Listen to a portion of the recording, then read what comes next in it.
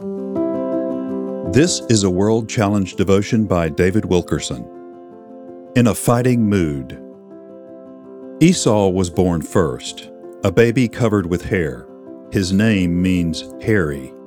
But his twin brother Jacob grabbed his heel while still in the womb. What a shock the midwife must have had when she saw Esau come forth with a tiny hand gripping his heel. He took his brother by the heel in the womb, and in his strength he struggled with God. Yes, he struggled with the angel and prevailed. He wept and sought favor from him. He found him in Bethel, and there he spoke to us. Hosea chapter 12, verses 3 and 4. In this very brief passage about Jacob, the prophet Hosea sums up how to overcome and prevail with God.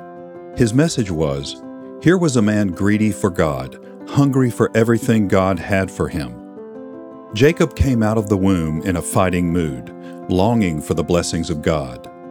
There was something of a godly instinct in this child. It was as if he was saying, brother, if you don't want the fullness of God, I do. Get out of my way. I will not be left behind in God's blessings. The birthright and blessing of Jacob's desire throughout his life represents all the blessings that are in Christ Jesus. Ultimately, it was not the double portion of his father's wealth that Jacob was after, nor was it the promise of the land. No, Jacob wanted something more.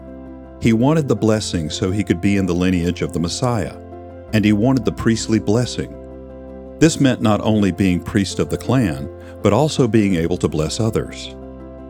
We see this priestly ministry throughout Genesis chapter 27, and as Isaac laid hands on Jacob and blessed him, that your soul may bless me, Genesis chapter 27, verse 19. It meant the high honor of having God's hand on him and the power to bless others.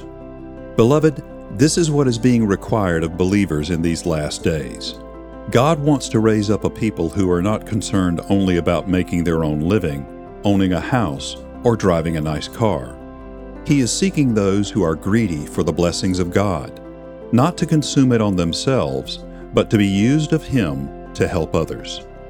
World Challenge: Transforming lives through the message and mission of Jesus Christ.